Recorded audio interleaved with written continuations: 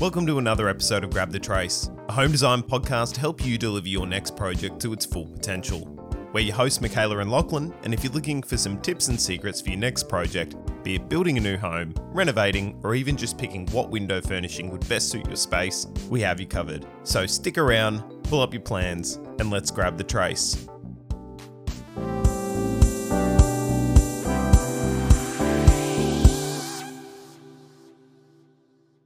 We have a bit of a different episode this week. I'm actually just sitting here by myself. I was trying to think of what we would actually do this week, and I came across the idea that maybe it would be a good opportunity to run you through my first renovation, something that I know quite well. I'll talk about everything that you would want to hear. Cost, time, things I would have done differently, and we'll see how that goes for an episode. I'm sure I won't be able to cover everything, and there's bound to be questions, so maybe we can even touch on it again in a future episode, which I think would actually be quite a good idea. Before we do so, I actually have the pleasure of reading out some more written reviews that we've had on the podcast page. The first one, and it's titled, Just Great Stuff. This podcast has helped heaps. I'm currently looking at existing homes as a first home buyer, and the ideas and tips that they discuss are immensely helpful in visualizing potential renovations when trying to decide on which properties we should make offers on. That's very nice. Thank you very much for that one. I'm glad you're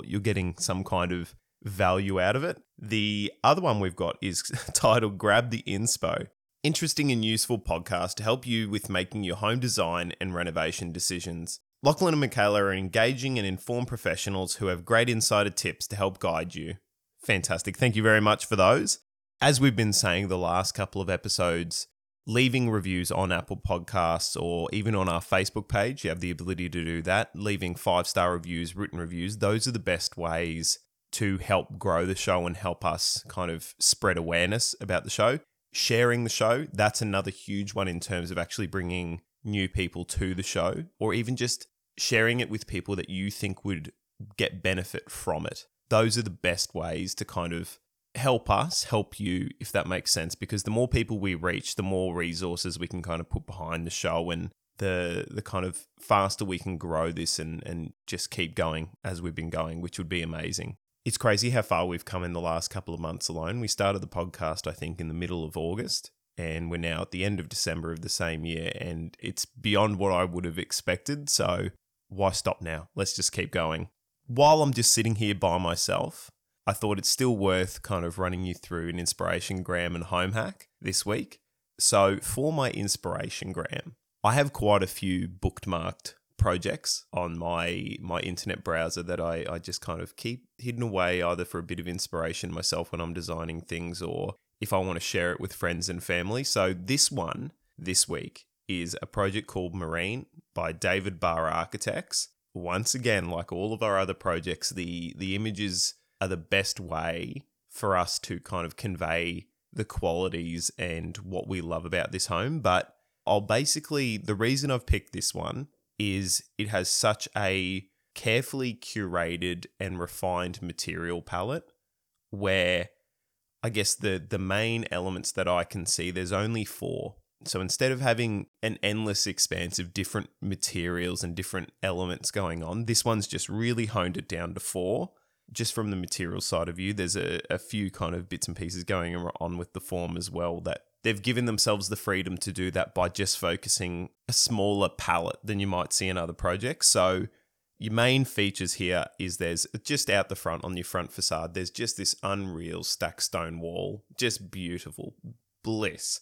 Then going behind that, it's almost like it's been set up in layers or tiers, I guess. Formed concrete for a planter box on an upper balcony. There's these beautiful lime plastery rendered white walls. And then your kind of final layer to the piece is these, I think it's a cedar timber cladding that's been used. And it's just stunning. It's been used for cladding externally as well as internally. Some of the joinery in terms of doors and windows. And then when you go inside, that same kind of formed concrete forms the floor finishes, and it's just such a beautiful, and I think the main thing I'm trying to get across here is when I'm saying these things are beautiful, I'm looking at them and they're just visually, they calm me, or they're calming to look at, I should say, because the ideas are so refined and so well tested that it almost looks like that could have been the only option that they could have gone for when designing these spaces and all the little moments within.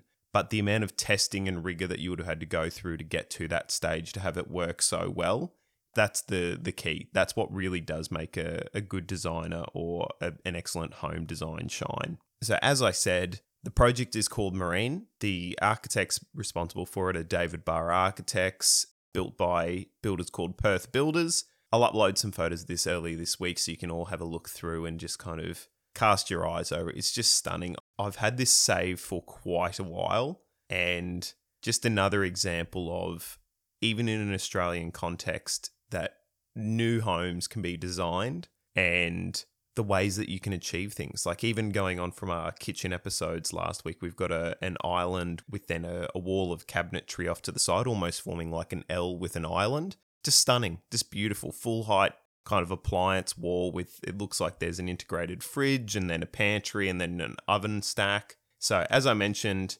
early this week, the photos for that one will go up. What I want to rotate over to now is a bit of a home hack for this week. If you're at square one in terms of your home design journey or what you're thinking of doing or what you want to do, or say you've got a block of land and you've been looking at display homes, my home hack for this week, I just want to throw out there that the Australian government on their Your Home website actually has a couple of free home designs that are available for just anyone to download and use and then kind of take to their designers and customize it and then get it approved by council and then a building certified so you can get started building. But the really cool feature about these homes, they've all been kind of worked through and they're really, really well considered in terms of their energy ratings. As long as you're able to kind of orient it on your block the same way that it's been intended. Some of these homes are achieving 7.2 to 8 stars in terms of their energy rating, which is an unreal amount of efficiency to achieve in a home.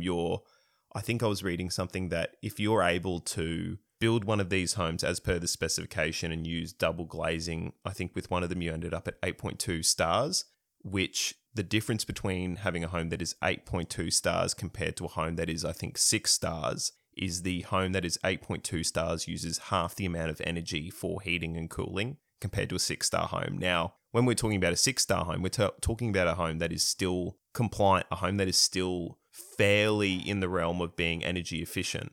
So then to think if you make a few more tweaks and you're able to get up to something like an 8.2, you're using half on top of that again. I think it's a great starting place. Some even, I'll be honest with you, the floor plans are actually pretty decent as well. Like plenty of flexibility if you need to change things.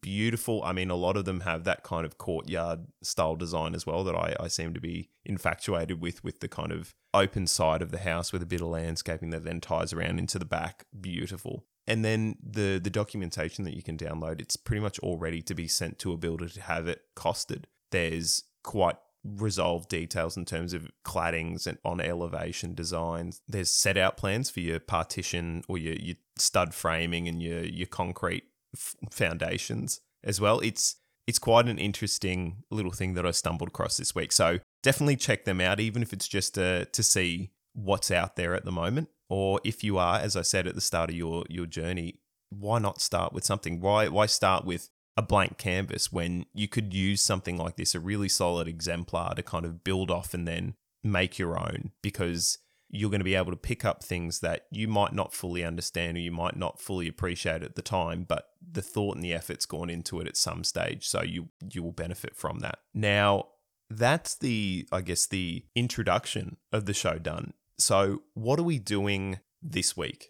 As I mentioned, I just want to kind of give I'll say a general overview or rundown of my first renovation that I kind of designed and built myself with the help of quite a lot of people. I'm definitely not the sole person responsible for the end result, but this was kind of my first chance at really being the guy, I guess, for lack of a better term, that this is my chance to shine. This is my chance to be project lead, kind of in terms of project managing and then the one actually building and installing things and getting my hands dirty, as well as problem solving and all these other aspects. So I've broken it down into a few categories. let's start with my first one, which is the what.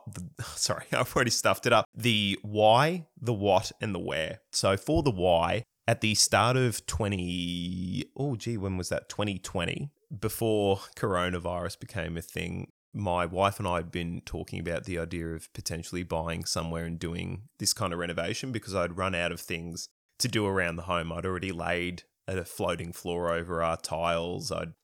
I'd built new wardrobes in our master walk-in robe, things that when we were doing the first home build, we didn't have the money to go and do then and there, but we've been able to complete down the line. So I'd accumulated pretty much all the tools I would need because I guess it almost became a bit of a hobby in terms of building and doing some of these handiwork things. So I'd accumulated all the tools I thought I would need at the time. I was very wrong on that in terms of how much more I needed to spend on tools later down the line, but I wanted to do that. I wanted to take it on as my next challenge or hobby to get a better idea of what actually goes into what I do every day during the week as a living as an architect. So I wanted to kind of have that connection between what we draw on paper or what we're kind of plugging into the computer with our CAD programs, and then physically, how does that come to fruition? I wanted to develop some kind of practical skills and continue to evolve the problem-solving aspect of architecture and design. That is probably the main thing that I'm drawn to. I love to design in architecture, but the main thing that draws me to it and the main thing that drew me to it at the beginning when I kind of was looking into what I could do going into university was the problem solving side of it. I've always enjoyed the feeling of having a problem that is really kind of, no matter if it's easy or difficult to figure out, but then going through the process to end up with that result. And then the fact that with creative fields like architecture and other kind of areas where you're doing problem solving, there's not just one solution. So it's either trying to find the most optimal solution overall, or it's trying to find the best solution with the time and the resources that you have. So that's the real reason why I wanted to, I guess, take on this challenge, was I wanted to develop that side of my skill set, keep pushing myself in terms of that and just go to that next level, which in hindsight, I think I've definitely done, and I've definitely got more of an appreciation for it. We spent a solid 6 months kind of gearing up and trying to figure out what that would look like. We talked to the bank. We went through NAB for it in terms of getting an initial idea of what price range we would be looking at comfortably and what impact that would have on our day-to-day lives. So say when we were doing the renovation and there wasn't someone renting the property, how much of a financial impact would that be for us to pay 2 mortgages at once without any of the income coming in to offset that? That was what went on during those 6 months. So I think about by August of that year, so well and truly into the swing of the pandemic, we were ready to look at properties. And I think timing-wise, we struck it pretty well because it was that area where I don't think the market had quite picked up in terms of the kind of scarcity we're seeing in recent weeks and months here in Brisbane and I guess across Australia as well. But we knew we wanted an older home, something with a bit of character, I guess. When we were looking around, we had a few areas that we were pretty comfortable looking at in terms of we knew the areas. So we ended up settling on a property over in Ipswich, which is west of Brisbane in Queensland, Australia, for those who might be international or interstate. The main things we were looking at with that in terms of the property was making sure that the particular block or the particular home that we bought wasn't going to be affected by floods, because there's quite a decent portion of Ipswich that is affected by flooding because of the Bremer River that runs through there, and when it really rains, it really picks up. It was quite heavily affected, I think, in the 2011 floods. So that was one of the criteria we had. The other one was making sure that we weren't buying something that needed too much. So with the property we ended up buying, which was an 1880s worker cottage, so we can definitely say we tick the character aspect of it.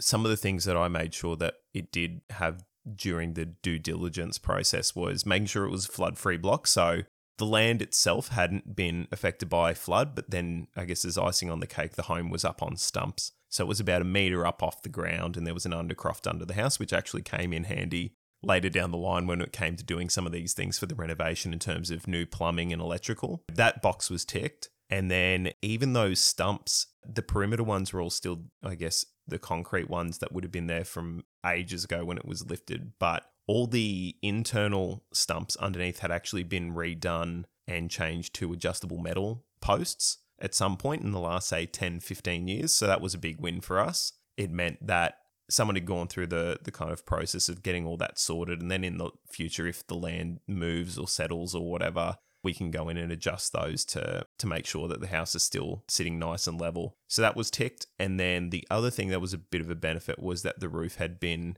replaced in the last, say, 10 years or so as well. Kind of knowing that we were safe underneath the house and above the house was, I guess, good enough for me to feel confident with pulling the trigger on it. I think that's it for the why, the what, and the where. So let's move on now to the project brief, the initial budget, and one of the more enjoyable things I'll talk about in terms of the timeline. So in hindsight, the home was actually pretty poor condition. We did an initial inspection when we were going to have a look at the property, and we definitely had rose tinted glasses on it because we'd been to see about 3 or 4 other properties beforehand that same day, and they were worse for different reasons. One of the properties we saw, I remember, the house next door was on stumps, but it would have been like probably about 6 meters above the ground. And I was so confused why. I thought, oh, they might be raising it and then they're going to build in underneath and have a 3-story house. And it was only when we walked in that the real estate agent had mentioned that he failed to disclose on the listing or to me in any communication beforehand that the house had been flood affected in 2011 to the point where I think the water came up to about, say, my shoulder height, so 1.6, 1.7 meter or 1.6 meters. I'm not that tall. I just looked and I understand why the house next door is so high. So there was that one. There was another one we went and had a look at where even though they had raised the building, it was still too low compared to the previous flood levels. So the risk of them doing all this work and then us going in and doing a few more things, but then if there was a flood, it still wasn't 100% certain of being okay. That kind of put us off there as well. So we kind of rocked up here a bit exhausted after going through some of these other ones, and everything just seemed okay. It wasn't flood affected. I'd already done some initial searches on it. There was tenants in there. They were an older couple, so that was fine, and they'd been tenants for like 3 or so years, so that was great. The house was fairly clean, but the main thing I remember walking in there was just the smell of bleach, and it was because I think the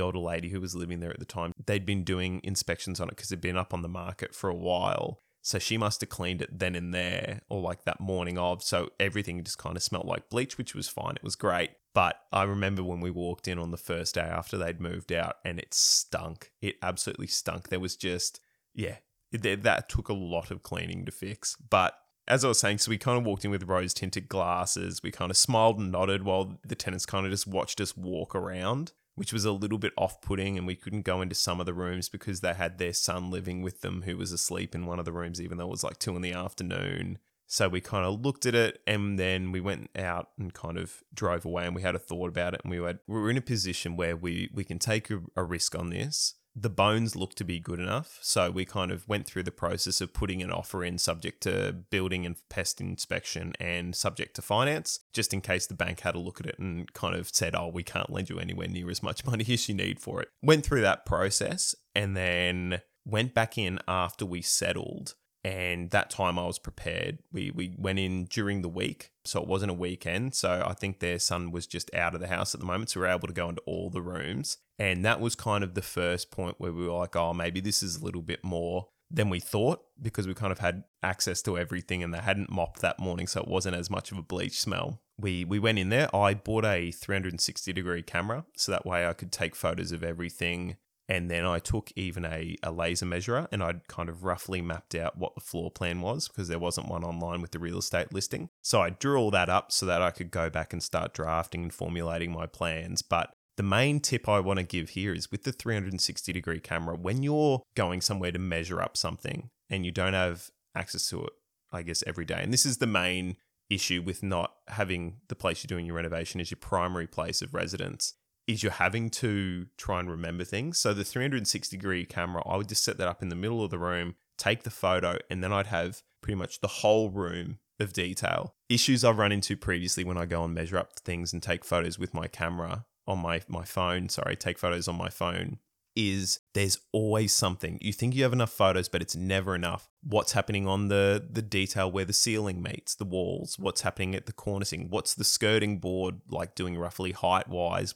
Is there skirting board on some of these things? The 360-degree camera just gave me the ability to go and just check all those things while I was modeling it all up. So that's a key. If you can get them, I think I actually ended up buying it online from a Cash Converters for about $100. It's one of the Samsung Gear cameras. Definitely worth an investment there. Doesn't need to be too fancy, but it just, compared to even taking like a panorama on your phone, it just keeps everything in a rough fisheye perspective. So when you're zooming in on things, it looks all right, but then you've got the ability to kind of go out and get that whole room view. So definitely worth doing that. After we took all these measurements and had a look, and we were like, okay, maybe there's a little bit more work involved, we went away and crunched some numbers and came up with a few things while I was setting up the floor plans and how we would be going about giving this home a second lease on life. In terms of what our motivation or our brief was, it was looking pretty tired, the home, both internally and externally. The external was a mishmash of 3 or 4 different paint colors.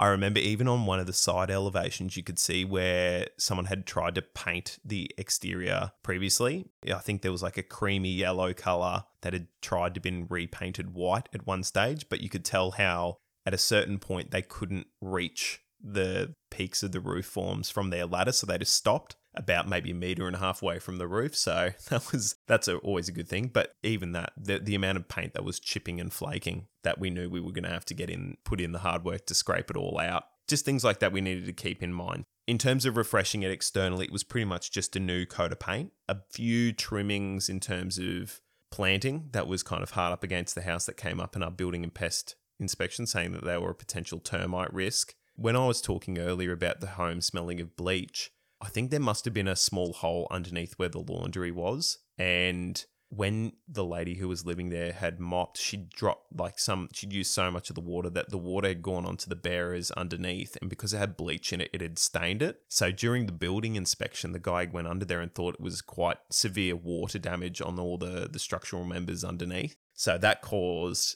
us to kind of send him out to go and do a further inspection for another $250 for him to then rock up and say, oh, the water damage isn't there anymore. And then it kind of all clicked into place what it could have been. So that was worth doing, spending the money on the building and pest, even though most of the building reports will kind of come back with a list of clauses and things that they're not able to check and do. It's still for that peace of mind, even if they pick up something that you've completely overlooked. It's just about having as much information as you can going in. Definitely worth doing. Internally, there was a lot of single-skinned walls. So between a bedroom and the living room, it was just one sheet of, actually it wasn't even plasterboard. They were all horizontal weatherboards from when it was built in the 1880s. So there wasn't a lot of separation between the living spaces. So one of the things we knew we wanted to do was to wrap up all those single-skinned walls and make sure that both sides of the walls had linings, just from both an acoustic point of view, I guess, but then also just to give it something a little bit more. It just seemed a little bare when we were going through and doing all of our kind of initial thoughts on the project. Doing that, new paint internally as well. There was that kind of creamy yellow color internally. So it was contributing to this sense of the whole internal of the house feeling quite dark and a bit depressing, even though the bedrooms had like 2.9 meter ceilings. The living rooms had 2.5 meter ceilings. We wanted to kind of lighten and brighten everything internally. So a new coat of paint would have been great. Was the intent there. The main thing we wanted to do was to turn it from a 2-bedroom, 1-bathroom where the toilet was separated from the bathroom, we wanted to turn it into a fully fledged 2-bedroom, 2-bath with a family bath set up with a toilet vanity shower bath, and then convert a portion of the walk-in robe that was in a sunroom that kind of wrapped around what would have been the veranda in a previous life. We wanted to convert that into a master ensuite, so that way you could have a family living there, even though it was only a 2-bedroom. You could have a family living there with a young child potentially, or say because it's being a rental, you could have it set up where you're renting it out to 2 couples or 2 different adults where they've each got their own bathroom. So that was kind of important. When we went through it as well, in terms of the design aspect, we were trying to think of how, because we're not going to live in it and we're not going to look after it the way we would kind of ideally want to. We had to make sure all the selections and finishes and the design itself was fairly low maintenance and quite resilient to everyday life and wear and tear. If you have a look at the photos that I uploaded onto our Instagram with the before and afters and the existing plan, that's why we kind of steered away from doing glass screens in the bathrooms in the ensuite, purely because the kind of fully tiled walls in the long term should be the better solution, just from a maintenance point of view. Also, I'm quite a fan at the moment of the full height tiled wall in a bathroom. A bit more moody, a bit something else, but maybe that's more me than the maintenance side of things. So drum roll, please. Oh, I think I've even got a drum roll sound effect, although that might be the badum-tsh.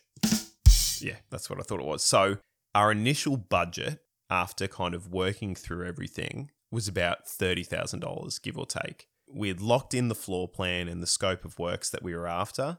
I'd costed everything that I could think of in this master Excel sheet that I might share one day, and that I'll kind of be referring to through this episode for some of the costing. So I'd made allowances even down to like fixings for when we were doing the Villa board in the bathrooms, because that was a complete gut and redo. I'd like quoted how many screws I thought I would need and the cost of those, and I kept track of the retail value of those, what I was able to kind of get those down to in terms of whether I had bought during a sale or whether I'd been able to use a connection or buy secondhand something. I put that price down as well. But 30,000 was where I was sitting at in terms of the amount of money that was going to be out of our pocket to complete the works. The next one I'll kind of talk on is the timeline, which is probably the one I'm most embarrassed about. Was when we initially started it all, we honestly thought, and by we I mean my wife, Caitlin, and I, we honestly thought we could knock this over in 2 months. I had arranged it so that the lease for the previous tenants ended at the end of March of 2020. That was great timing with COVID because they couldn't find, I'll talk about that in a bit, but I'd organised that I was going to take a week and a few days off over the Easter holidays so I could just full-time no life it for the first couple of days just to really kind of break the back of it at the start. Then that was going to lead on to the school holidays where my wife would be able to get in there with her family who are all teachers and do some more work on that. And then we would just do weekends after that because it was about a 50-minute drive from where we live at the moment. So weekends, rock up early in the morning, leave about 4 or 5 in the afternoon, and just do that until it's done. That was what I thought it was going to take. I'll touch on what actually happened and how long it did take at the end. In terms of what happened then, because you can tell in terms of both how I'm talking about the budget and then the timeline, we didn't hit that goal. We were a fair way off both. The first thing that we did was, and I don't know why I didn't think to do this, was during the building and pest inspection, we should have also had someone go out and do the asbestos test, because when we started the works of it, someone had just made an offhand comment to me about, I don't understand, even though it looked like it was all going to be plasterboard, what ended up happening was in our living room is the prime culprit, is above the plasterboard ceiling, it had been fixed to what was an asbestos ceiling. So you had a sheet of plasterboard fixed to furring channels or little timber battens, and then above that was the existing asbestos ceiling in like the living room, and that was through all of the living room, all of the dining room, all of the kitchen, the laundries, the bathrooms, the walk-in robes.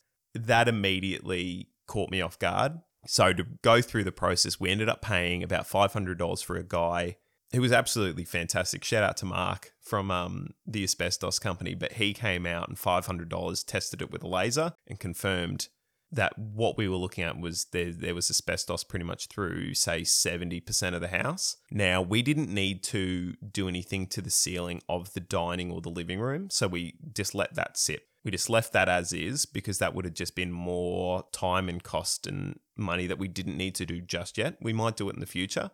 We got him to then give us a quote to remove the asbestos in the laundry, bathroom, kitchen, and the walk-in robe. And I originally thought that it was potentially just going to be because it had lino on the floor. So I was thinking, oh, well, maybe it's just the glue they've used. That's what the asbestos is. And that's where it would be, and we could deal with that then. But it turned out that, no, that was fine. That was just lino, just glued to masonite sheets. So that wasn't asbestos. It was everything else that was. So that ended up coming in at about $5,000 total to have all of it taken down, removed, we lost access to the site for a week. So while they were kind of doing all that, I guess the advantage of that was we did save a little bit of money in terms of the dumping or the rubbish fees, because we were probably going to have to end up getting another skip anyway, which would have been $800. So I guess in a net position, we were about, say, $4,200 more than we were planning on just to get the demolition sorted. So that was great. The next one in terms of money that came up was we had this beautiful mango tree in the backyard,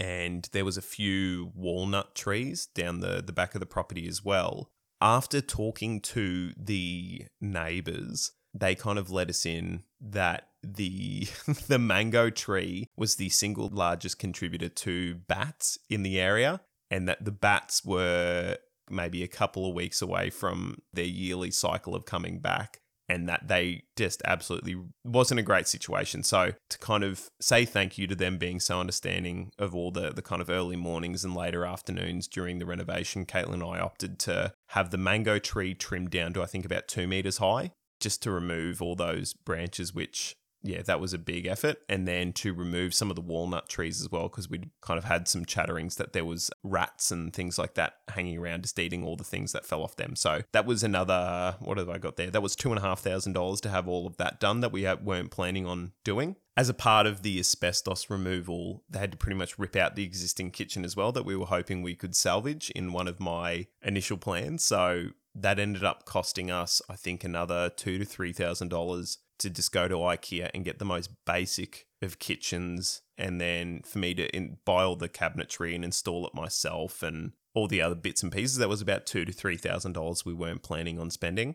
And then the final one was right at the end of the project. We were trying to salvage, because underneath all the masonite boards on the floor, there was some beautiful timber hardwood under there. The glue that, instead of just nailing the masonite to the timber floorboards, they'd glued it as well. I couldn't remove it. It just took so much time. Like, I think in hindsight, we probably lost at least 1 or 2 weekends just constantly trying to sand down all this glue and remove it. So we ended up deciding that for the sake of it being both a rental property and knowing that in the future we were going to eventually have a crack at restoring the floorboards, we decided to go through National Tiles and do a floating timber floor over the whole thing, much like I'd done it at home. So I had all the tools for it. I was able to do it myself, and that was about $3,000 we laid out for that. The advantage of that was we were able to kind of lift the color of the floors from like that. It is quite a nice reddy browny timber brush box, I think, is the type of floorboard. So we went from like, say, 70mm floorboards in that reddy muddy brown color to these beautiful, I think they're like 235mm wide planks in, I think the color's Mistura buff. And it's this beautiful, lovely white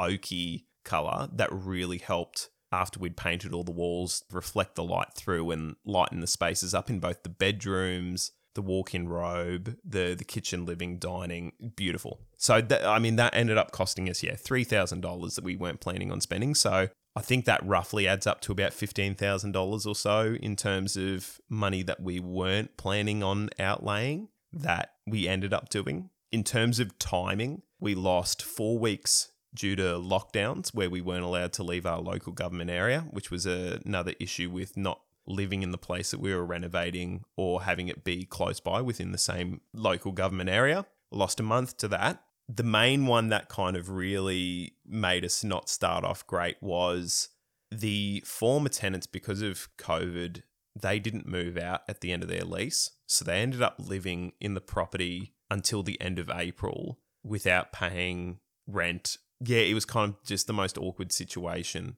that the first day that I'd taken off for work to go and start doing the renovation, to get a call saying that they hadn't moved out, they weren't moving out, and that they hadn't even bothered to look at another location because they loved living there so much. That was a real big kick in the guts, because we gave them, I think you're legally meant to give them 2 months notice, but we'd given them, say, 4 or 5 months notice, and we'd been on top of it in terms of making sure that they were reminded. And then, just to have them say no was a bit tough. I'll talk about it in a separate episode, but we ended up even, because they kind of just came out with all these things, we ended up fronting the bond for the place they ended up moving to just to get them out, because we were losing that much money just by having them not pay rent and us not be able to start the work. So we ended up fronting them the bond for their new place. That was like, I don't know, $1,200-$1,400. They didn't pay their water bills at the end. And it just wasn't worth going through QCAT because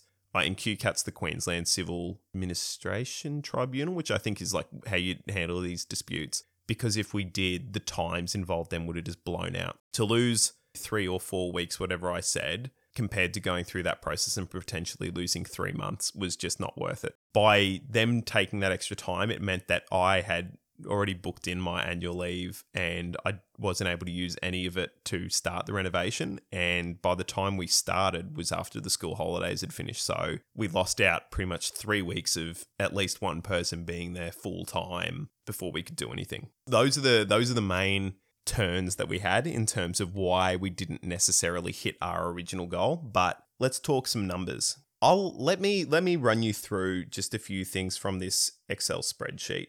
In terms of just costings for some of these things, like I can give you a rough budget per bedroom that I'd allowed for, and then I can tell you how much we ended up spending there. For the first bedroom in our budget, we had allowed about $1,200. So that included replacing the existing light with down lights, putting in a ceiling fan, replacing the smoke alarm because the legislation changed here in Queensland, putting some VJ cladding on the walls that were single skinned, roller blinds, putting in some TV points, a mirror, some more power points. So that came to, $1,193. So $1,193. For our second bedroom, it needed slightly less done to it. It ended up only costing us, I think, about $400 or so. So that was pretty much the same thing. So downlight, ceiling fan, new power points, a couple of roller blinds on some of the windows, and I don't believe it needed any cladding because it already had all the walls being double skinned on its side. So about $400 there. We had a little entryway, which only ended up costing us $190. So that was downlights, a new smoke alarm, new power points, a new light switch, new doorstop. I mean, I even costed those.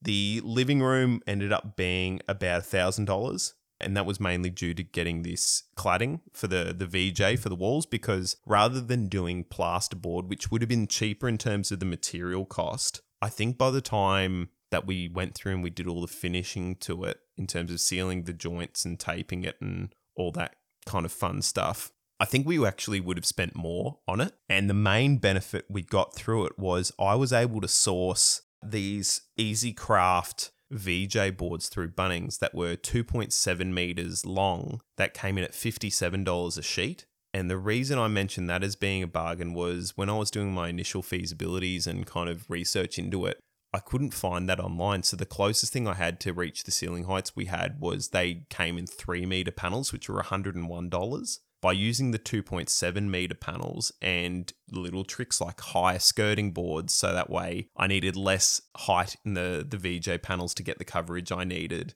we ended up saving nearly half on the VJ cladding that we would have needed. So that was a big win there. So in the living room, so VJ cladding, putting in a ceiling fan there as well, just because that living kitchen dining was just naturally ventilated. So we just needed something to push a bit of air around. Dining room was pretty much the same thing. We had at one stage tried to allow for an air conditioner. I think we'd put aside $1,700 for a supply and install of a split system air conditioner for the kind of living areas of the home. But unfortunately, when we started creeping over budget, that was one of the first things to go.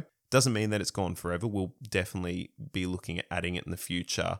And then we can just raise the rent a little bit to kind of cover that cost over the long term. Now, the laundry. So the laundry, when I'm talking about these wet spaces, this is exclusive of the tiler and his costs and the plumber and his costs, because I just had them as separate items. Same thing with the electrician for the other one. I just separated him out as an hourly rate rather than trying to attribute his cost to the spaces. So in terms of a material cost, our laundry came in at $2,000 in terms of tiles, wall sheeting, floor sheeting, and cabinetry from IKEA. I kind of custom built all the cabinetry and the gable legs for our washer and dryer underbench from IKEA. So $2,000 there.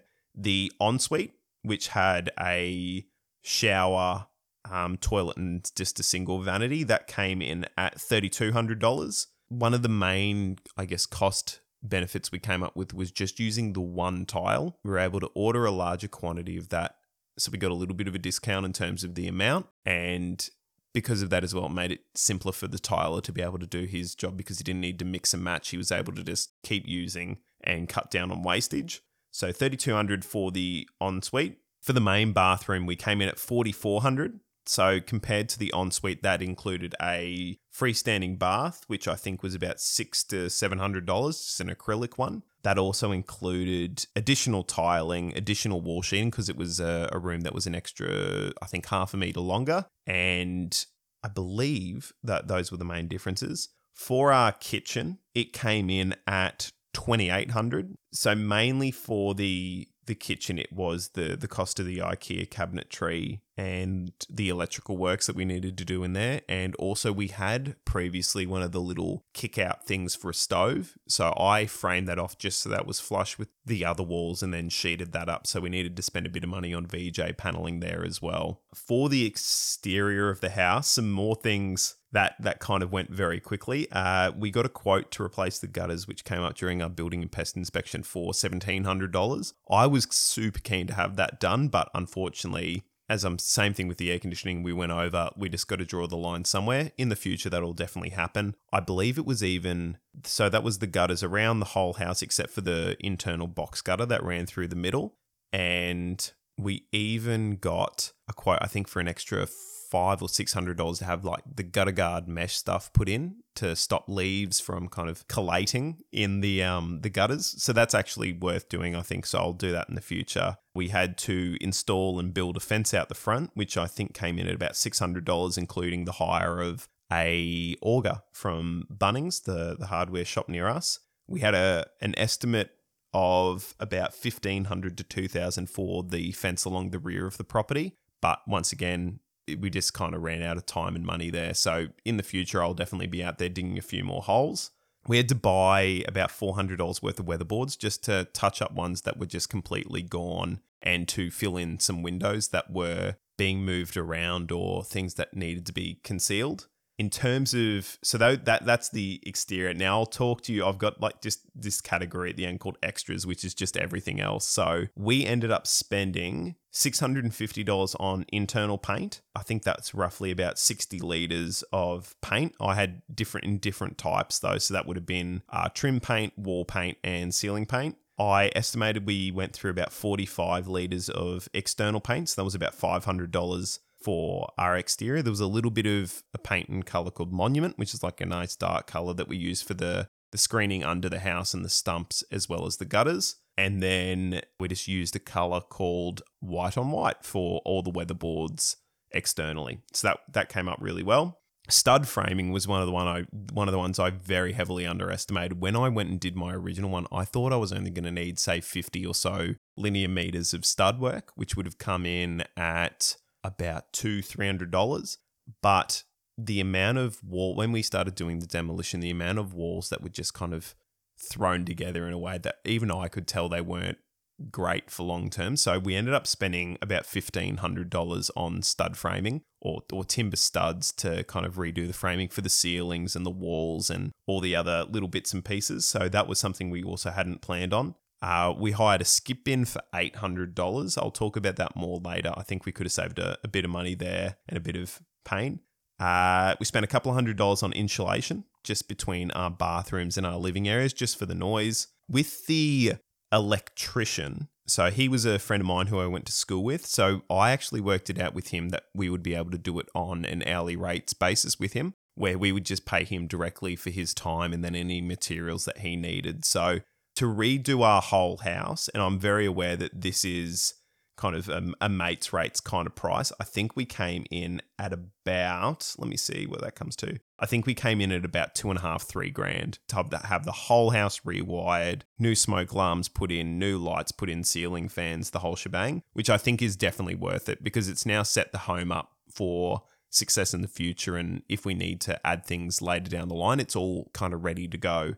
In terms of plumbing, we did a very similar thing where one of Caitlin's cousins is a plumber. So him and one of the other guys that he works with came out to do the same thing. I think that came to about $5,000, I think that looks like roughly, in terms of material and time for them to install two new, I guess, to come and disconnect all the existing plumbing for them to install all the new plumbing and then to do all the fit off and all the testing and stuff. So that was a fair bit of money, but that was definitely worth it. For the tiling and the waterproofing, I went through a local guy who actually lived around the corner. Shout out Warren. He came in at, what is that? That's $5,900 to do the tiling and the waterproofing for a bathroom, an ensuite and a laundry. I think that was actually quite cheap. All things considered, for him and the job that he did, it was a fantastic job. Now, the reason that price was probably lower as well is because I used things like wet area VJ boards instead of tiling the entire perimeter of our bathroom. So that saved us, let me have a guess. So just in terms of like the tiles alone, that probably would have saved us $400 or $500. So I'm imagining that would have saved maybe another $1,000 of him doing all the tiling for that as well. So there's about $1,500 we saved there, and that wet area VJ I think only ran us like $400. So yeah, $1,100 net saving there, I guess. We had to replace all the doors as well. That was a bit painful because it just wasn't great. So that was, I think that ended up coming in at about $250 to replace all the doors. All the hardware I'd kind of already attributed to the bedrooms and all the rooms previously. So that's pretty much it. So what that means is that at the end of the day, off an initial budget of $30,000 and with all the things that I'd mentioned previously, we came in at a figure of $42,715.62 was the total amount of money that came out of our pocket for it. Now, in terms of the time, to cut to the chase, 6 months. It took us 6 months of weekends to be able to complete it. I think that number is about right for the way we approached it. The major time saves we could have had was outsourcing a lot of the carpentry and a lot of the other work to people to come and do it during the week while we weren't there. That would have rapidly progressed the project, potentially not being as bold with some of the changes we were going to make. I'm smiling now as I'm saying it, not being as bold with some of the changes we were planning on making. That would have saved us a bit of time as well, just kind of easing through it and maybe setting it up in smaller stages for the future. So maybe between tenants in the future, we would go in and redo a bathroom and maybe only take a month to refresh that rather than taking 6 months in one hit. So, and that was from 6 months from us getting the keys from the real estate agent after the existing tenants had moved out to us giving the keys back to the real estate agent for them to list it. Now, based on that, I think the holding costs on the home for us, so whilst we weren't getting paid rent during that period, that was about $7,000 for the mortgage because we were paying principal and interest, paying insurance on the property as well as water and electricity. Our total cost then, including that, comes to about $50,000 for a 6 month period of time. So I guess that's the wrap up of all the details behind it. As I'm saying, feel free to ask more questions. I've got heaps more little bits of information and snippets I can share, but I just want to wrap it up now in terms of what's next and then what could we have done better or what lessons have we learnt from it? Was it a success? If I could start the process again, knowing all of the challenges we would have faced, I think the best case scenario is we maybe would have saved some money. Part of the reason we would have saved some money is I wouldn't have shot on one of the days. I bought a nail gun and I was using it and I shot it through a timber stud, but because the timber was so old and it was hardwood, the nail lost. And so it kind of skewed out to the side of the stud and then pierced the freshly laid plumbing pipes that we just had put in. So that I had to unfortunately get we had to get the plumbers out to sort that. So that was a bit of a waste of time and money on my part, but that's an accident. That's fine. I don't think we would have changed the design or the approach of it though. Like maybe we would have staged it to do the same amount of work over a longer period of time. But if we'd invested more money into the finishes or increased the scope any further, like creating a kitchen that was really flash compared to the bathrooms or the rest of the home, I think we would have overcapitalized potentially. In the future, I'd love to go and add an extra bedroom onto the back of the house to make it a 3-bed, 2-bath. But one of the main things that we're juggling with there is there's a stormwater easement that runs through the block at the back. So all that involves is like we'd have to do a build over services application and just make sure that the structure sits clear of that easement. So it's not something I'm too concerned about. It's just something I'm not quite ready to look at doing just yet. But if we were to do that, I would imagine that would probably cost, I'd say, between 30 to 40,000, I guess. And I imagine that would increase the value of the home a fair bit as well, in line with the rest of it. And then maybe that would be when we went and kind of touched up the kitchen a little bit more to bring it in line with the rest of the home. To be fully transparent, when we bought the house, we bought it for $244,000. Originally it was listed for $255,000, but it had been up for, I think, close to a year because people, I guess, would walk in and see the things I didn't see. So we negotiated it down to $244,000. So then combined with the cost of the renovation and then I guess our stamp duty and conveyancing costs, that brings it to, let's just work off a figure of $300,000, give or take. I recently organised for the property to be revalued, and the bank came in and said, kind of just off a curbside perspective of it, with the way that property prices are growing and all that kind of stuff, without necessarily taking into consideration the internal finish of the home, that the new valuation went from, say, that $250,000 mark to about $330,000. So there's been an increase in the value of the home of about between like $80,000 and $90,000. So what that does do is that gives Caitlin and I, for our efforts over those 6 months, of about $30,000 worth of equity that didn't exist before. So not too bad of an investment on that side. I don't think I would have been able to accumulate that any other way in that period of time. But just based on that, and then I really did enjoy it. Like it's one of the more exciting things I've done recently. And even though it was stressful at different points, and I really love doing it. So we're 100% going to do it again. It's just trying to find the next property maybe a little bit closer, maybe something a little bit that needs a little bit less work in terms of the internal side of things. But I can definitely see this becoming something that I do quite frequently, as almost like a little side hustle going forward. So I thought to wrap it up, I'd give you some final thoughts that I had. The one thing that really did surprise me was the amount of waste that goes hand in hand with renovating. I thought rather than getting the one large skip that we did, we actually even paid a premium to keep it on site for 10 days so that it would span from the start of one weekend to the end of the next one. I think we would have saved nearly $300 or so if we'd just gotten 2 smaller skips, which came out to be the same total volume, but just had them for a weekend at a time instead. Because I don't know why it didn't cross my mind, but as soon as we left the first weekend, just everyone walking past, every man and their dog just threw all their crap in there as well. When they came to collect the skip, it was well and truly above the do not fill line, but there's not much I could do with it because, yeah, people were just throwing all their crap in. Where if we'd gotten Bunnings near us, they have these like skip bins that are trailers where they drop it off, they come and pick it up.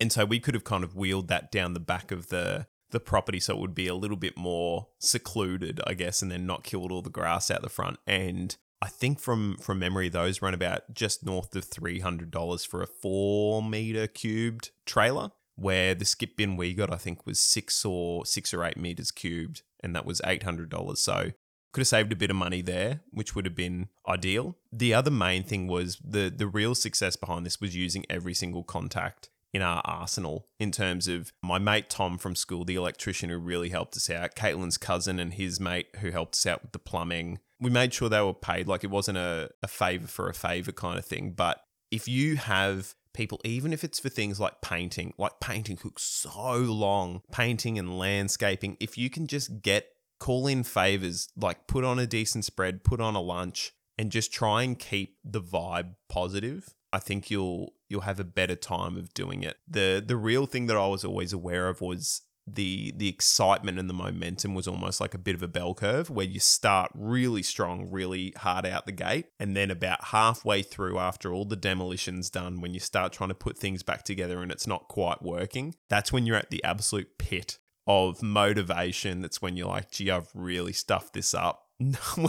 We've ruined it. We're not going to be able to get through this. And it's only as you get to the end when all the wall lining starts to go on and you start painting things and it starts just getting there, or when big milestones like the power's back on, the water's back on, you can flush the toilets, you can wash your face, you can wash your hands, like those kind of things. Those are the moments you need to savor. Call your friends in, call your contacts in.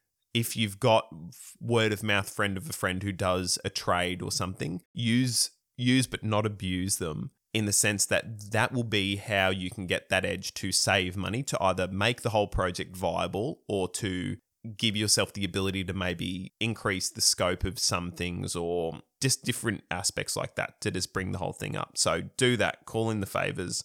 The other thing is, some of the tools that you need for some of these things are pretty decently expensive. So similar to calling in a favor in terms of skills and knowledge, if someone's got a nail gun, like a framing nail gun, hit them up and see if they're willing to lend it to you for a bit. I think I ended up spending $950 on a Hikoki nail gun. It's a beautiful piece of machinery, but I think if I'd been able to borrow that and even just, paid for it to be serviced at the end, I would have saved a couple of $100 there. But I'm not too worried about that, because we're going to be doing this again in the future and I have uses for that nail gun. It's kind of a longer term investment. I'm okay with things like that. If you can borrow tools, if you can borrow, just make the most out of the connections you've got with people, or even just look at renting things from Bunnings. Like, rather than me going and buying a post hole digger, renting it for that one day for $110, that was well and truly worth the money. Be flexible and always keep your initial brief in mind.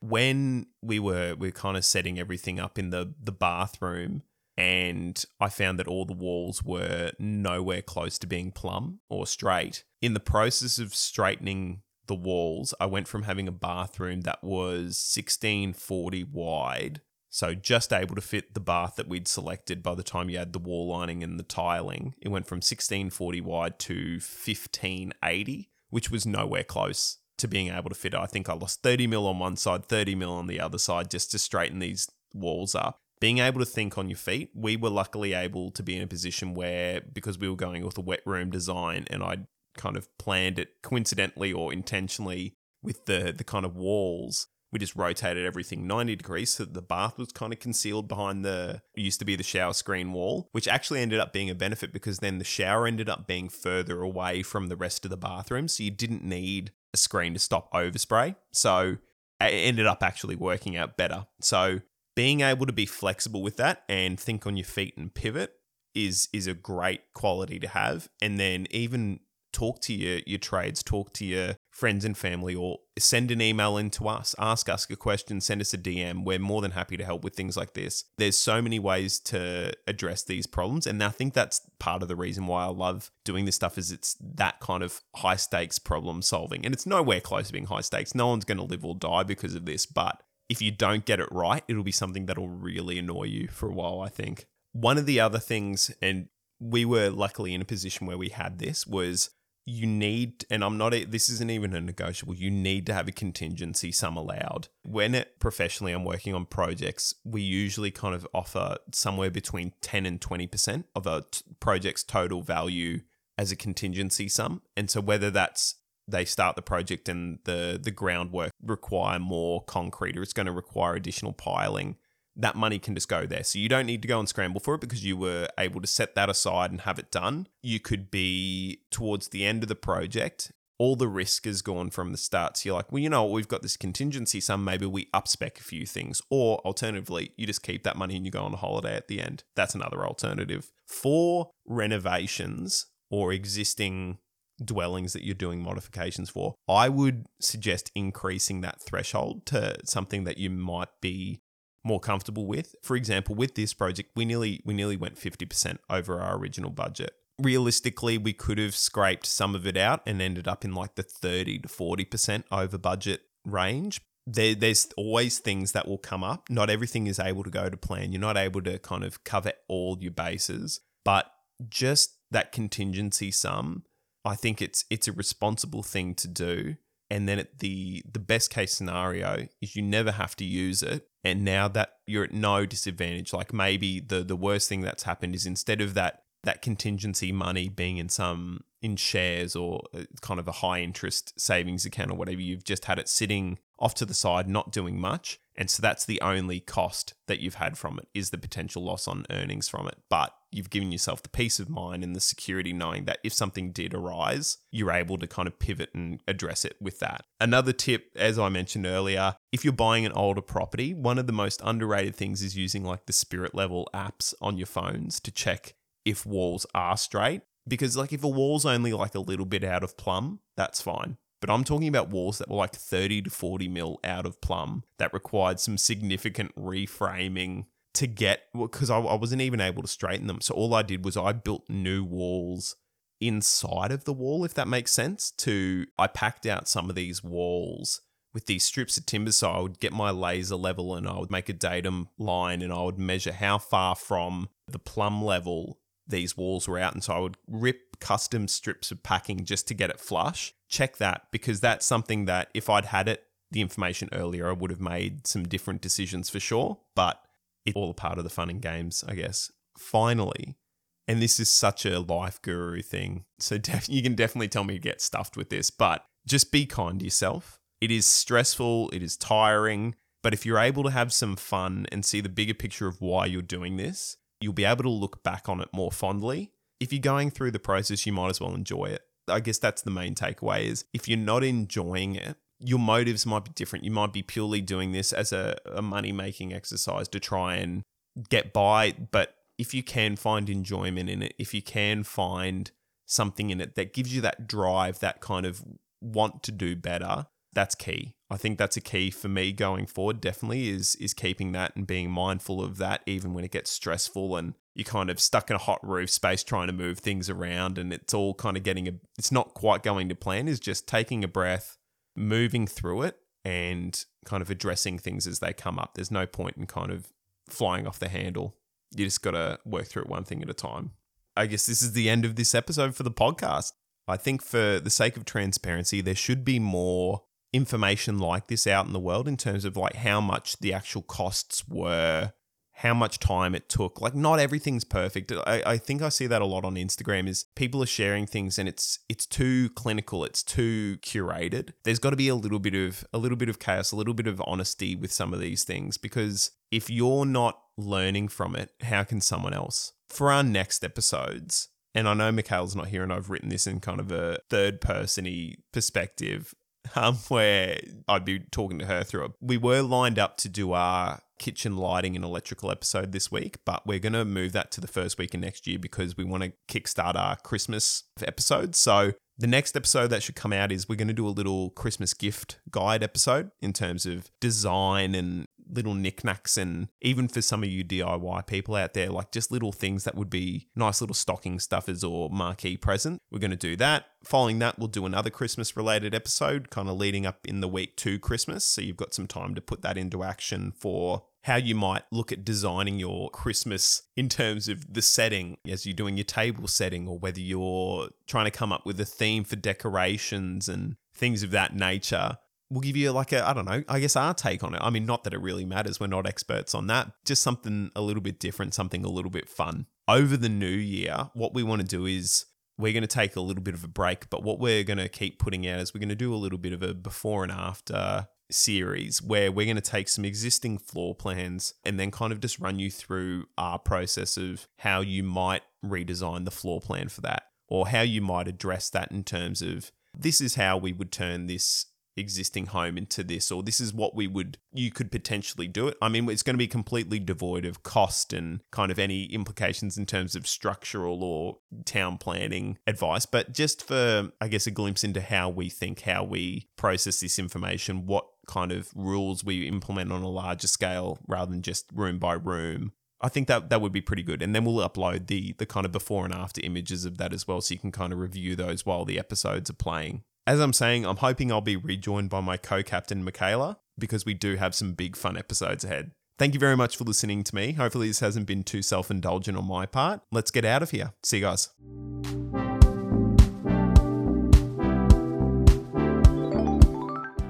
We're at the end of another episode. If you have any questions about what we discussed, reach out to us on either our Instagram @GrabTheTrace or via our emails at grabthetrace@gmail.com. Following, sharing, leaving a review or rating for the podcast is the best way to help the show. If you do leave a written review, we'll give you a shout out on the show. Our opening and closing music was created by Robert Hellberg, and whilst we try to help as much as possible, this podcast is of a general nature and won't be able to take into account your individual circumstance. If you need personalised advice, you should engage a relevant professional consultant to help make the best decision for your situation.